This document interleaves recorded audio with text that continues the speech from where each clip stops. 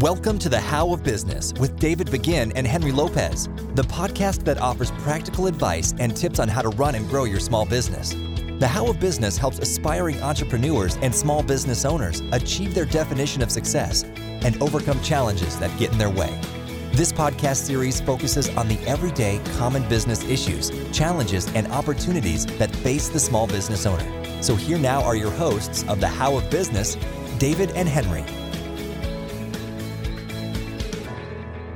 Welcome to this episode of The How of Business. It's Henry Lopez with you here today, and we have Gina Horkey with us. Hi, Gina. Hi, thanks for having me, Henry. I did pronounce your last name correctly, right? You did. I was lucky to be married into that one. Well, let me tell our listeners a little bit about you, and then I'll have you add to it. Gina, at one point, was working for a financial services company, had two children. She still has them, as far as I know. Was responsible for the family income while her husband stayed at home and helped raise the kids, which is wonderful, and then ventured into freelance writing and providing virtual assistant services while maintaining her day job, which is tremendous. And so we'll definitely be chatting about that. Within 6 months of starting her side freelance business, she was earning $4,000 a month. Again, this is all while working full-time and raising her two toddlers. And it wasn't much thereafter that she gave her boss pink slip, in other words, quit, and became a full-time freelancer. And we're going to chat with Gina today about what that means and what that entailed. Quote that I love, somewhere I found, quote, "You too can start living the life you want without having to be filthy rich or waiting to retire." So we're going to chat about that as well. And her business is called Horkey Handbook. So once again, Gina, welcome to the show, and please add a bit more to your background as we get started here in today's interview. Sounds great. So I'm Gina Horkey. I'm from Minnesota. I call myself a married millennial mama to two precocious toddlers. Our daughter just turned 3 and our son will be 5 this fall. So they'll both be in preschool coming up here in a couple of months. And I work from home. Like you said, my husband is a stay-at-home dad. In 2013, right after Shelby was born, he quit his job and decided to stay at home with the kids, something we never really thought was possible. But because of some changes we made financially before that, we were blessed to be able to make that change for our family. And so then I started carrying the brunt of being the breadwinner, and I wasn't super in love with finance. So I decided to also make a change, but I couldn't up and quit my job. So I had to start a side hustle first to see if it would work out. So the fact that you didn't like the field you got into, finance, is that what initially created this motivation to do something else? Or was there something before that that was driving you to be your own boss?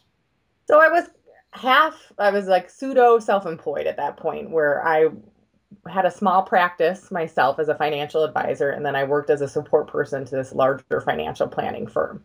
And there were aspects of it that I really liked. I loved the clients that I worked with. I am a geek about numbers, and I like planning for goals and, running analysis and certain things like that.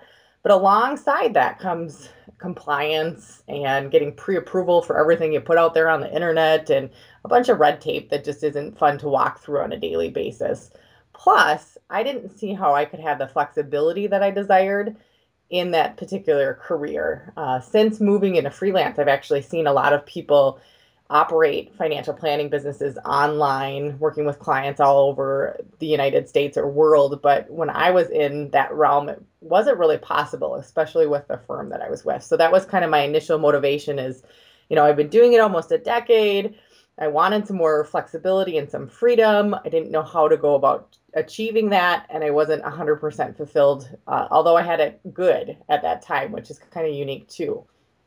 Yeah. So if you go back that decade when you first started, is that a field you went into right out of school, or how did you end up in financial services? For the most part, yeah. I had one kind of career job prior to that on the health and fitness side of things. My background's actually in psychology. And again, kind of money and numbers was something that was an interest of mine. So I decided to go for it. And that was kind of my first real long-term career. And so back then, did you see yourself as eventually owning your own business? I don't know. I mean, I think I've always had that entrepreneurial spirit, definitely take charge. I like to, have control, I guess, but I don't know what my goal was, being young and just kind of breaking into corporate America. I think it's kind of evolved over time. And again, that desire for flexibility and for freedom. So for the flexibility part, I've been talking about that a lot. So my husband's a stay-at-home dad. We have these two toddlers. And this last year we decided to kind of cash in on that. And we went to South Padre Island, Texas. Again, I'm Hmm. from Minnesota. And so it's a little colder here in the winter. And we spent Right. 6 weeks down there. And I worked from our little condo, and he would take the kids to the beach every day. And then I would, take a break from work and join them at the pool or at the beach. And it was just amazing. And we never pictured our life being able to be like that. And it has been able to because of kind of this career change that I've made and that he's made. And we're going to do it again next year. Hmm. So it almost sounds, Gina, like you struggling for the words, but you kind of stumbled onto this. In other words, as you ventured into it out of necessity and wanting to get out of the financial services field, you ventured into this area of freelancing, and now you're beginning to realize more and more every day the flexibility and the freedom that it gives you. Is that a fair assessment? 100%. Yes. All right. So back then you were working full time. And so what is it, because you were ready to get out of that field? Is that what drove starting to do freelancing, or was it a financial need as well? What drove it initially? Well, I knew that if I wanted to change careers, like it was all kind of on me. We had his role, Wade's role as a stay-at-home dad, kind of carved out. And I didn't see myself going back to school for 2 or 4 years to create a new career. I wasn't sure what else I would do if I started interviewing. I worked like 10 minutes from home. I actually had a 4-day work week because of what I had negotiated with my firm. So I had a lot of good things going. I was paid adequately for what I was doing as well. And so I didn't understand how I could make a career change and keep those benefits until I started to do some research online and I came across freelance writing for the web. I dipped my toe in that, had some success, and realized that kind of my income potential was up to me. And then a couple months later took on that first virtual assistant client, and that predictable income from that first VA client was what allowed me to then put in my notice because I felt confident that if I could earn that much on the side of my full-time job that I could replace my salary pretty easily doing it all the time. Got it. And so the freelancing thing, that was, you had searched online. Why did you lean that way? Was it leveraging skills you had in the area of writing and so forth? Yeah.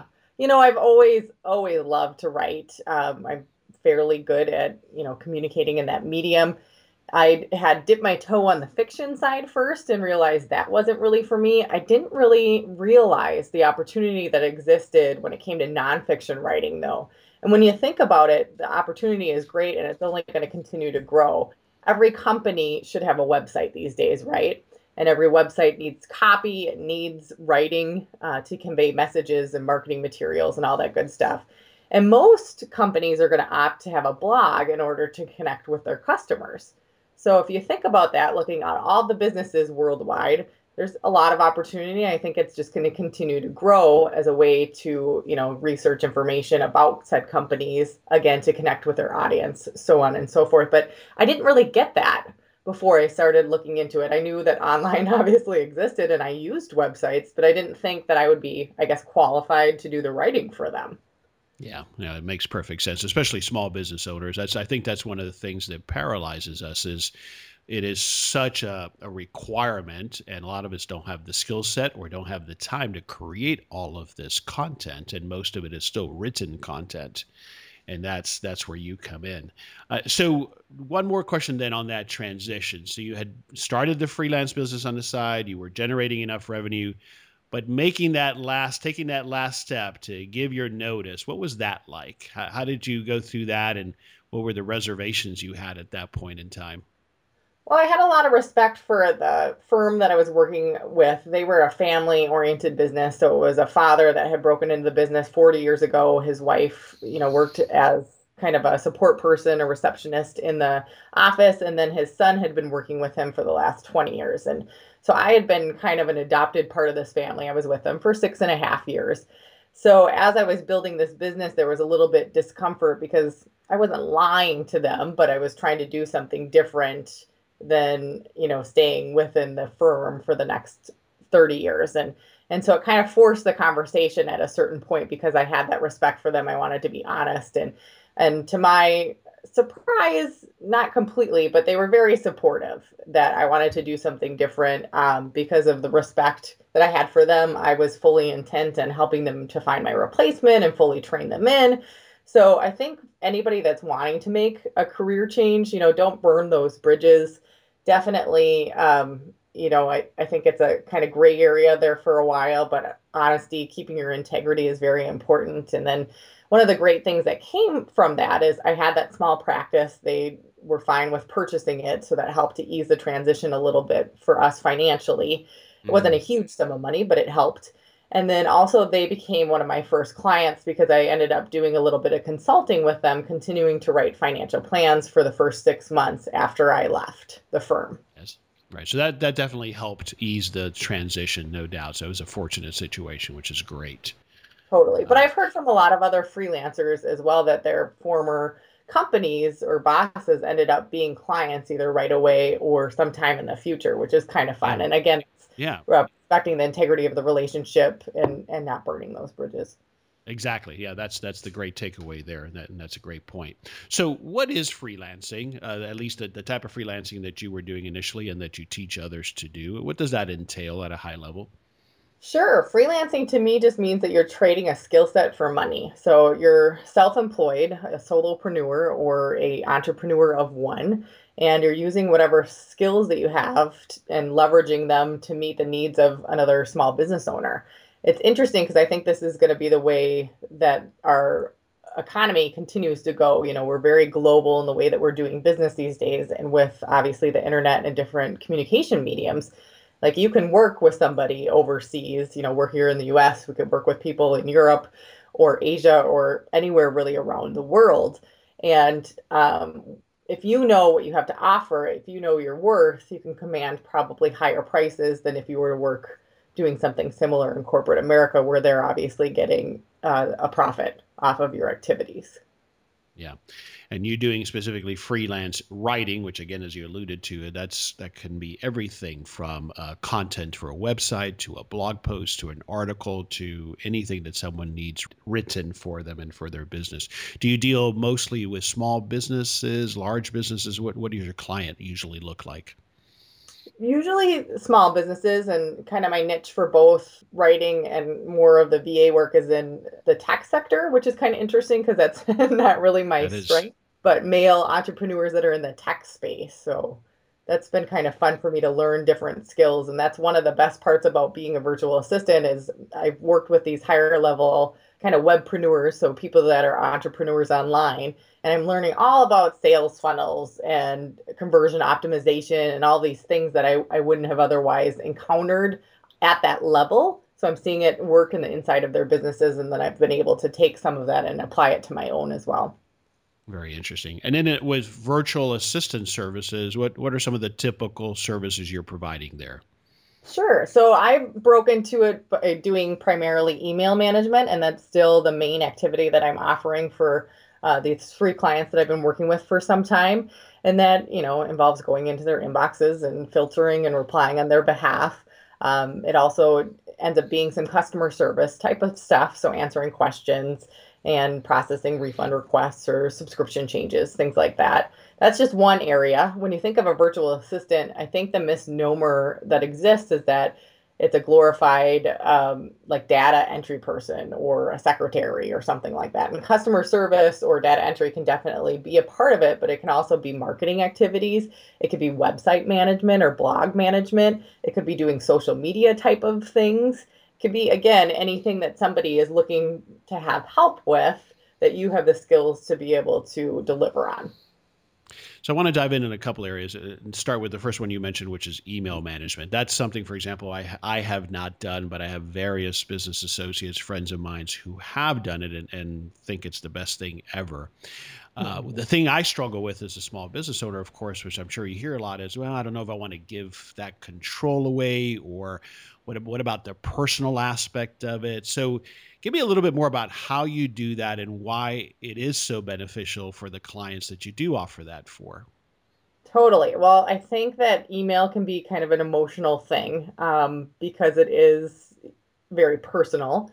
And so, for the people that can give up that control, that can trust somebody else to take care of some or all of it on their behalf, it can be very freeing because I'm sure that you've gotten stuck in your inbox a time or two, not intentionally, wanting to be in there for an hour or two, or clicking refresh or having it open all day long. It can be very, very distracting, right?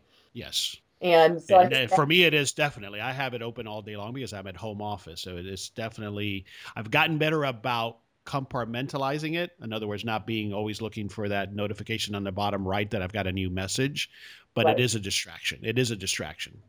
Yeah, we have this innate, or a lot of us, not everyone, but a lot of us have this innate, like, there's a new message, I have to go check it out, and it might need my immediate attention. And most of the time, it's not something that's super urgent or important. And I think that's the biggest piece that I can help somebody with, is just freeing that up mentally for them, knowing that it's taken care of, that they're not missing things, that they're servicing their customers or their clients, but that's not consuming their main focus, which frees them up to do what they do best, whether that's create or code or whatever the case may be.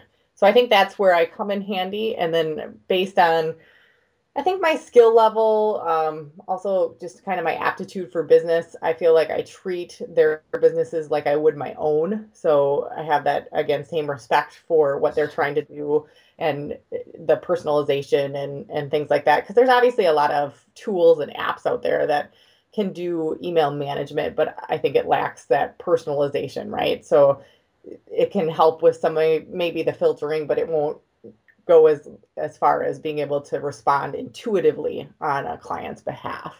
Right. So I think that's definitely helpful. And I got to think that you get better at it for a client over time. Is that a fair assessment as you learn more and more what's important and how to reply to this and who needs to get through? Is that a fair assessment? Definitely, yeah. You'll figure out who their VIPs are.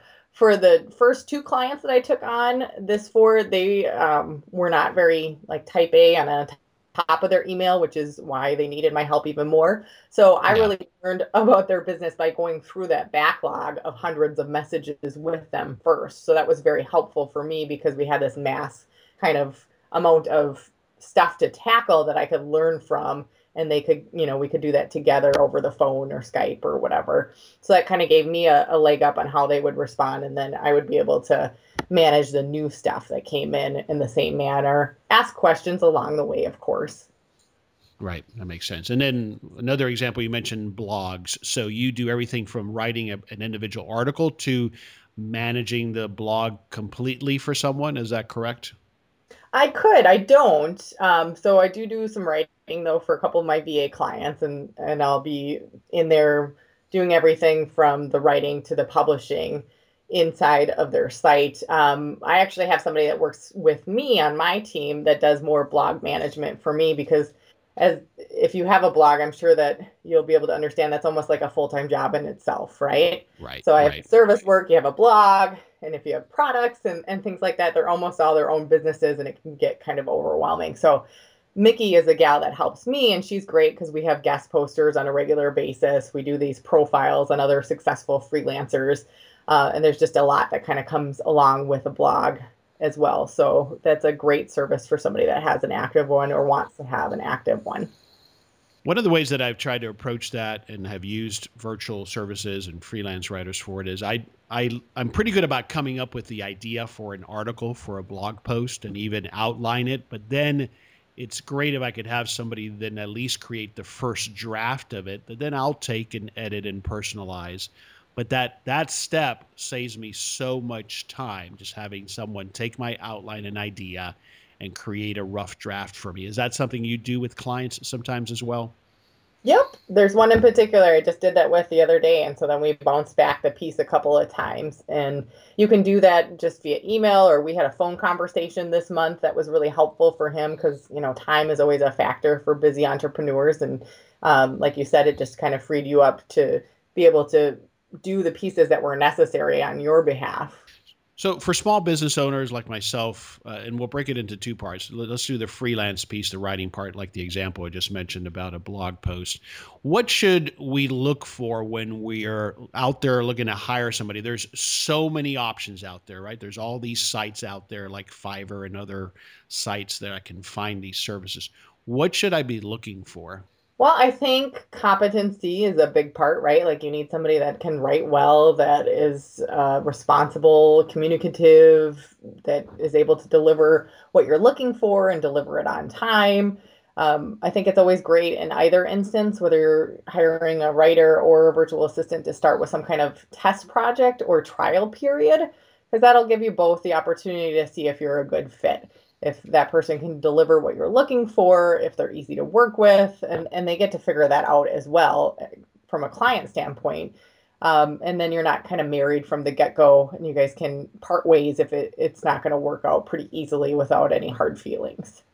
Yeah, so that doing that trial project, that makes a lot of sense. On the virtual assistant side, give me an example of what would that be? In other words, would I turn over my email to you for 30 days and see how it goes, or would we work on a one-off project together? What do you recommend? It depends on what you're comfortable with. With the clients that I've worked with, I offered a 2-week trial because that was a great period of time to be able to figure it out, if we were a good fit or not. And each three of those relationships, we moved forward. So I think 2 weeks is a good period of time. If you wanted 30 days, of course, you could take that. 1 week might not be enough, and one little project might not be enough, depending on how you're wanting to incorporate them into your business. Got it. That makes sense. And so obviously I should look for someone who allows me that at least a trial period, no kind of long-term commitments. Those are things that are typically not being asked for in this industry, or do I need to be cautious of that? Well, I think that's why starting with a kind of trial arrangement is helpful. Personally, I like working with people on a more ongoing basis, both on the client side as well as the virtual assistant side. So I want to find people that, have an interest in growing with me, that I can train now once, continue to train over time. Obviously, we can develop those SOPs and things like that if they were to leave. But I'm looking at growing a relationship rather than hiring people for one-off tasks. I've done that as well, and that has its purpose. But I would rather grow a relationship and kind of that team aspect, even though they're a virtual assistant working from somewhere else. That makes sense. So, Gina, in operating your business and working with your clients, I got to think organizational skills are critical. Would you share some tips, some thoughts on what you've seen and what you recommend for small business owners on this topic of getting organized? Sure. So, what I personally like is Trello, which is a free tool that you can use. It's a very visual representation of a to do list. They have things called boards and lists, and then the individual tasks. And basically, what's worked really well for me is to try and like pre plan my week. So, I have a list for Monday through Friday. I have a list of writing that I need to complete, and that's organized by deadline. And then, like projects, again, that's by deadline that I'm working on currently.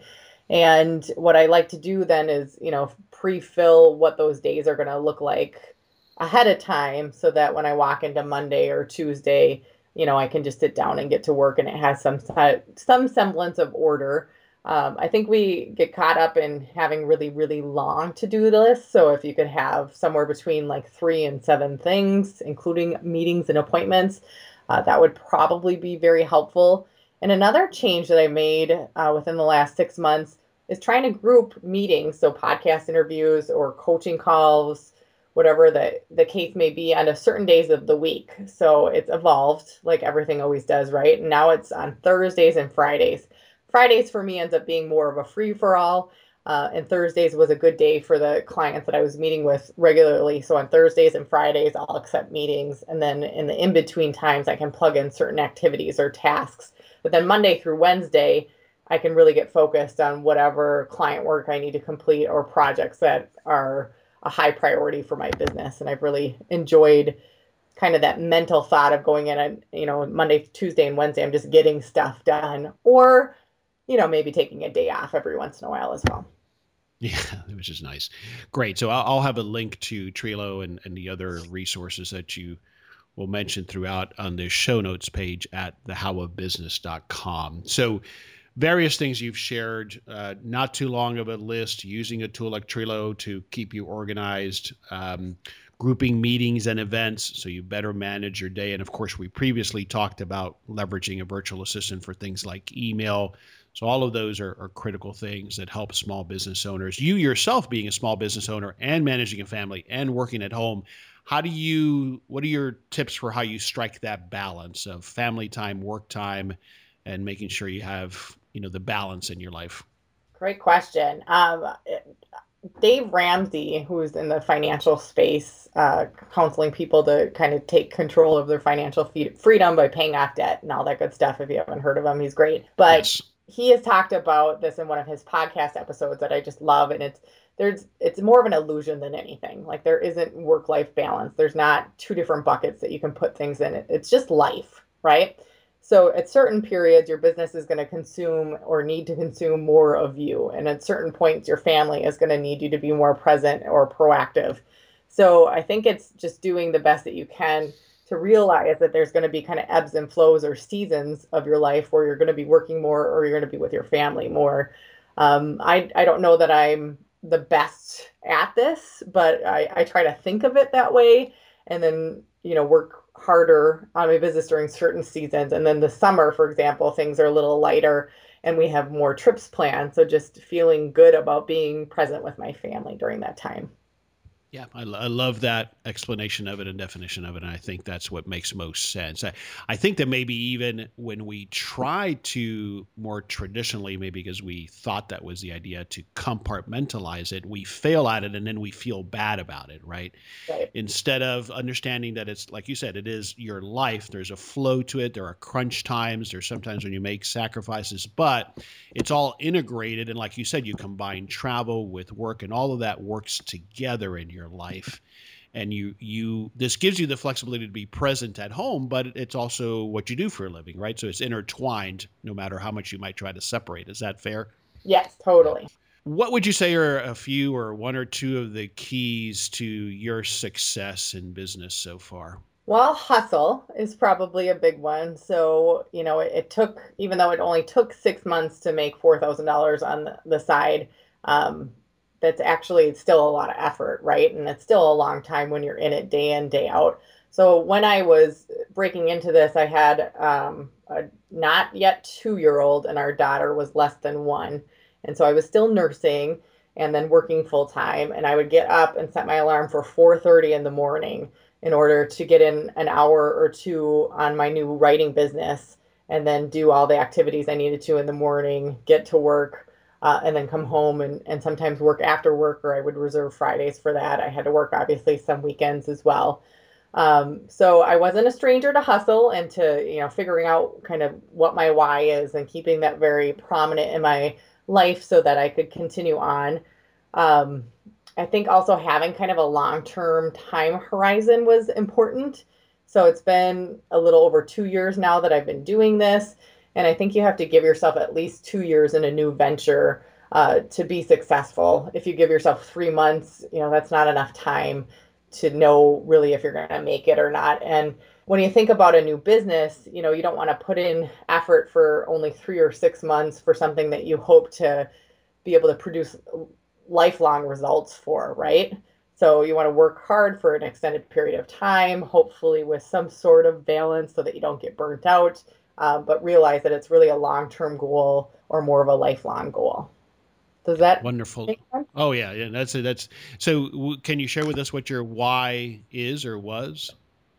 Yeah, it was definitely my family and having that flexibility. We didn't want to settle for kind of the status quo of what it meant to raise a family these days, which would be both working full time and having our kids in daycare and not having really any time or margin in our lives. And, we were proactive and working towards what we wanted, although I don't know that we were always clear on what that would look like. As far as him staying at home, that was a pipe dream until we made it happen. Me, working from home or working from anywhere, again, was kind of a pipe dream until you figured it out. But we knew kind of what our values were as a family, and that was to spend as much time as possible to be the ones that were raising our young children and, and operate that way rather than thinking that we needed to keep up with the Joneses, for example. Right. And I'm suspecting that vision, that why, had to be strong enough to get you through that getting up at 4 a.m, the hustle, the drive, the long-term commitment to it. I don't know that we can get through that without having that longer-term vision or purpose that we're working toward. Would you agree with that? I would, and I think that most people fail because they give up too soon. And, you just got to keep going if it's important to you, if you're really intent on making something happen. Keep making moves and keep moving through the challenges to give yourself a chance at being successful. So I think that comes back to that hustle, that discipline, and willing to make sacrifices. Is that something that was instilled in you early on? Is that something you had to learn over time? When you had to dig in for that to get you through those hard times, where did that come from? Yeah, I suppose I was kind of brought up that it was on me to figure things out and to make them happen. I came from, a single parent household, and my mom didn't make a lot of money. She wasn't a college graduate. And so, I knew early on that if I was kind of expected to go to college because that's where the opportunity for my future would be, but I was also expected to pay for it. And so I ended up going to college. In Minnesota, we have something called PSEO, post-secondary enrollment options, when I was a junior and senior in high school. And I went full time. I moved in with a friend of my mom's because there wasn't a community college that was close enough to our home. It didn't make sense to commute an hour each way every day. Obviously, that would be really expensive from a gas standpoint as well. But basically, the state of Minnesota then paid for half of my college education because I decided to go early. And I think that really framed the expectations for my future, to figure things out, to do it, to work hard, and kind of get what I want. Yeah, no doubt. Thanks for sharing that. All right, so let's talk a little bit more about Horkey Handbook and share with our audience a bit more about the services that you offer. Sure. So Horkey Handbook is definitely a place where I encourage other freelancers to do what I've done, whether they want to become freelance writers or virtual assistants or something else. I want it to be a place that they can get the resources that they need to do business better, to charge what they're worth. And then, I have a couple of courses that also have communities around them, both on the freelance writing and the virtual assistant side of things, to help them to dig in and to be able to connect with other people to also be successful.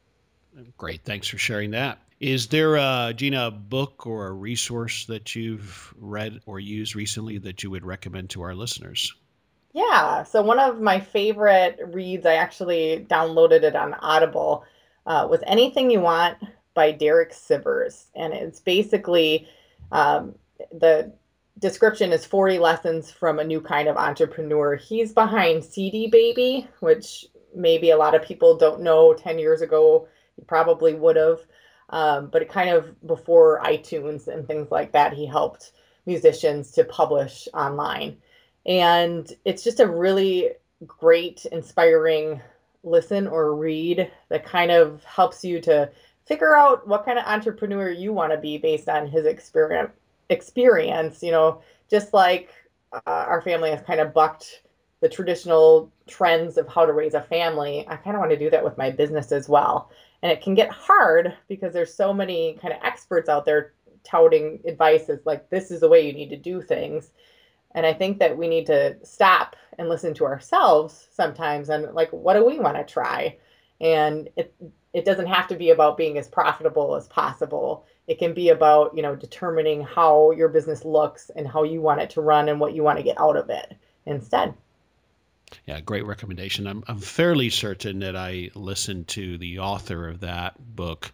He was interviewed by Tim Ferriss not too long ago. Tim Ferriss is one of the podcasts I listened to, and he was fascinating. So that's definitely a book I got to read. Thanks for that recommendation. Well, great. We're going to wrap it up here now, Gina. Thank you so much for sharing all this valuable information and insights and advice. Any last parting thoughts for our small business owners who are listening? Well, there's two kind of mantras that I live by. The first one helped me in framing that hustle, and it's why not me? Why not now? So I could flip that to you and say, why not you? Why not now? Kind of empower yourself and take control over your career future. And the second is instead of thinking like, what's the worst that could happen? Think to yourself, what is the best that could happen if you were to try something? Love that. Very powerful, very positive. Gina, thanks for being with us. Yeah, I appreciate the opportunity. Thanks so much for having me. It was fun. Thank you. I appreciate it. Our pleasure. And folks, thanks for listening to this episode of The How of Business. You can find, again, all of the references, the recommendations that Gina shared on our show notes page at thehowofbusiness.com. If you're listening to us on iTunes, we would encourage you and thank you for subscribing to our show. And we look forward to having you on the next episode of The How of Business.